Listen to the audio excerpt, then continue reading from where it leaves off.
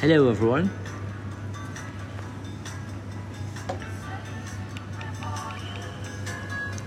I hope I can say a little prayer for you.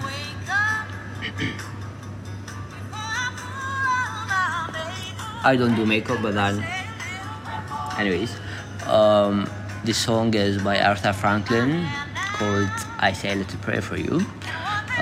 This is Sagav. Today we'll be talking about not prayer, no. How, if you're more powerful, is it actually a myth or a truth? And since I said that, remember the Henry Ford quote that I'm abusing at the moment. Whatever you think, whether you're right or wrong, you're right. And that's probably paraphrased. So yeah, whatever you think, whether you're powerful or not, you're right. However, Seth Godin says, you are more powerful than you think you are. Act accordingly. Add to whatever you think, assuming you're adjusting yourself, the acknowledgement that you are more powerful than what you think, and act accordingly. Say that I am this, whatever this thing is, and I'm also more powerful than this. Say I got this, I can do this and more.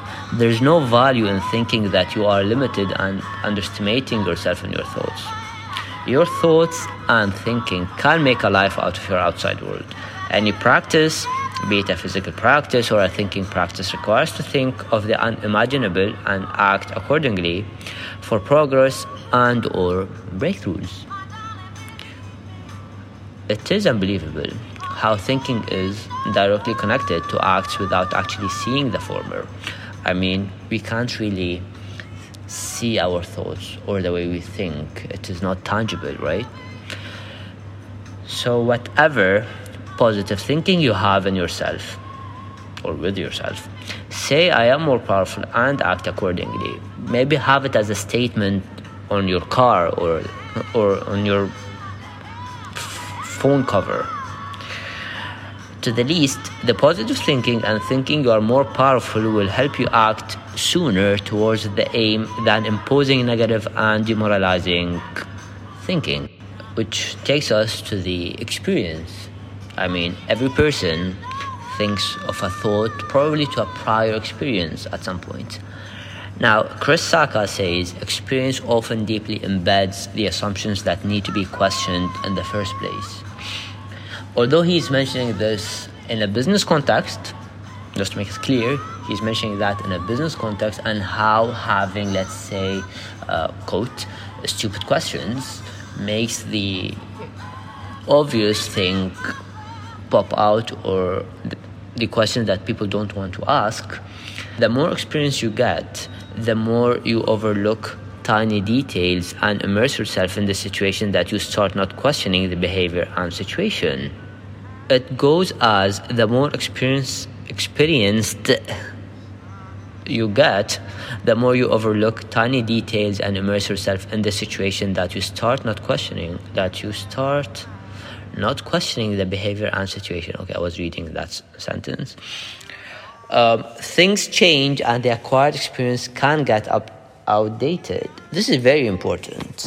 We always tend to judge things based on previous experiences.